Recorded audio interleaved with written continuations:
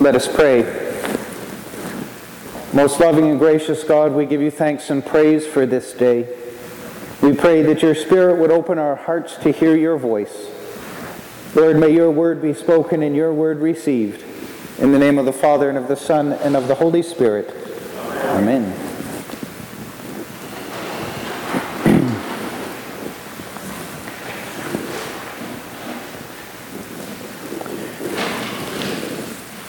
We hear in this section from John's Gospel the call to abide in Jesus. And Jesus uses that image that he is the vine and we are the branches.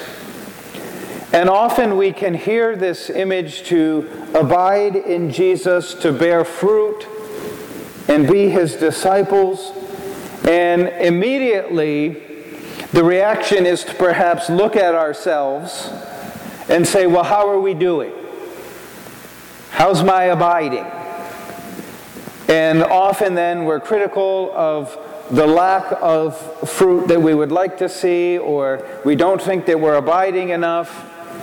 But I think we have skipped an important step if when we hear the gospel, the first instinct is to look to ourselves, when the first instinct of the gospel must be to look to Jesus, not at ourselves, but to look to Jesus at what has been done for us in and through him already, and the reality of who we are in Christ that has already been accomplished. Because if we take this image that Jesus is the vine and we're the branches, well, what do the branches do to stay connected to the vine? They don't do anything. They're just connected. And nobody goes up to the branches and says, well, I hope you're working really hard today to do everything in your power to hang on to the vine. That's who they are. The branches are part of the vine. And when we are baptized into the death and resurrection of Jesus Christ, we are adopted into the family of God and grafted into the vine. We are connected at that moment, whether we come to understand that or not. So first and foremost, we have to understand the reality of who we are seated here right now, our branches grafted into the vine, who is Jesus Christ. And that's the reality whether we notice it or not, because of what Jesus has done. And so maybe we should spend some time trying to understand, have the Holy Spirit open our eyes to the fact that this is who we are, that it's already been done. And then ask, all right, well, what does it mean that this is the case, that I'm connected to Jesus? And the branch gets all of its nutrients from the vine. Its whole life is tied up in being connected to the vine. And if something were to disconnect it, then the branch is in trouble.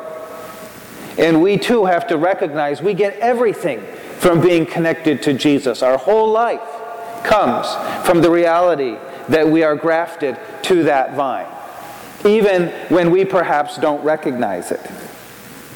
And then we hear the call to bear fruit. And again, our first instinct is to look to ourselves and say, well, how's my fruit doing?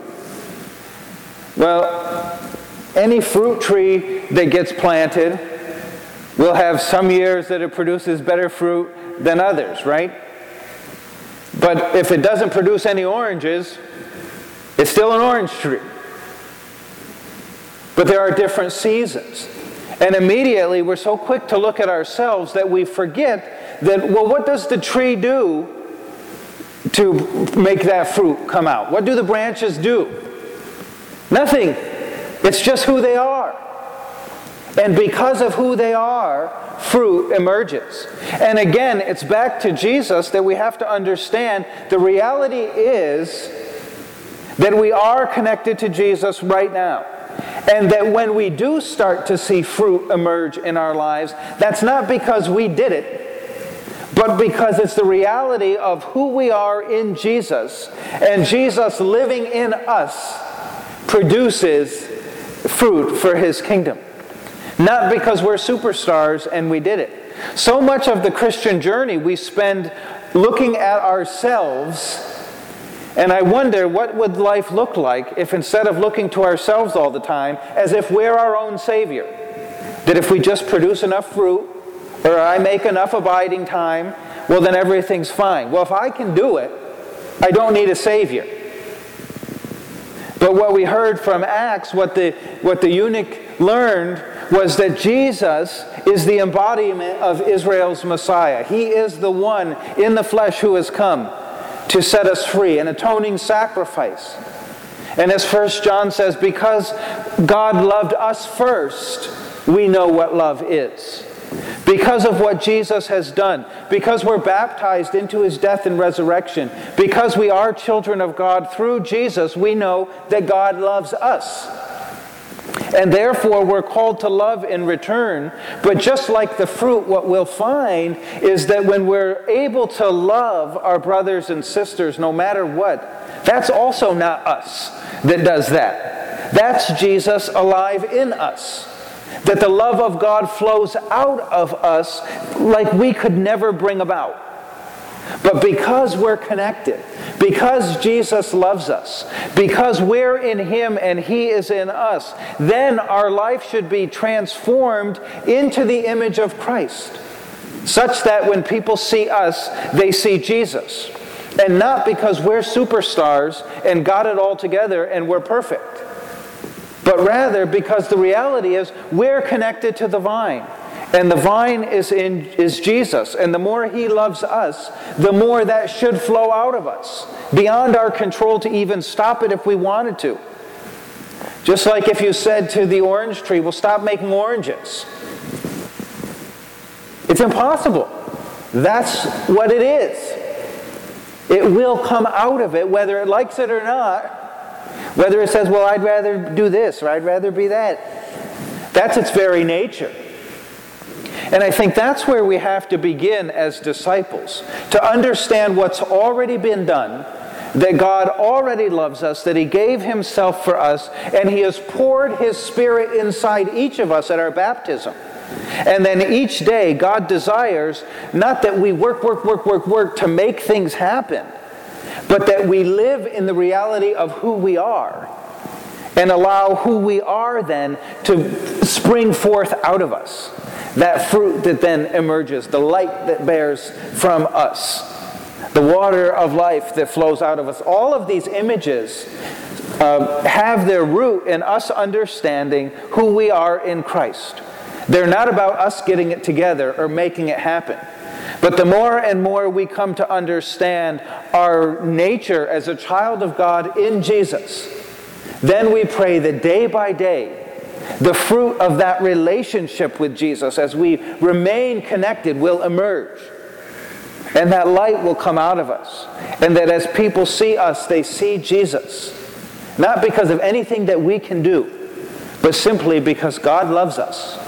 He gave Himself for us. And that's the life that He offers to everyone who says yes. And in our baptisms, we die to the old way. We die to sin. And we're grafted into this new relationship. And our very nature and identity is changed. Permanently and forever. That's been done. So in our journey with Jesus, may we spend more time with our eyes fixed upon Him. May we come to understand more fully by the power of the Holy Spirit what it means that we're connected to Jesus, and that the fruit that emerges in our lives, may that be the very presence of God flowing out of us, doing things that we could never do. May we spend all of our time just coming to understand what it means that God loves us, that we're connected to Him. And may that fruit emerge in our life out of relationship with Jesus, not out of our work. Let us pray. Lord Jesus, we thank You for Your love for each of us. We thank You that in and through You we are made new, that eternal life is possible, that we are grafted onto you, the vine. And we pray that each day the Holy Spirit would teach us what that means, that we might come to know more deeply the reality of the relationship you desire to have with us. May we be changed more and more into your image and likeness, so that the world may come to know you, and you may be worshipped and glorified. In Jesus, we ask this in your precious and holy name. Amen.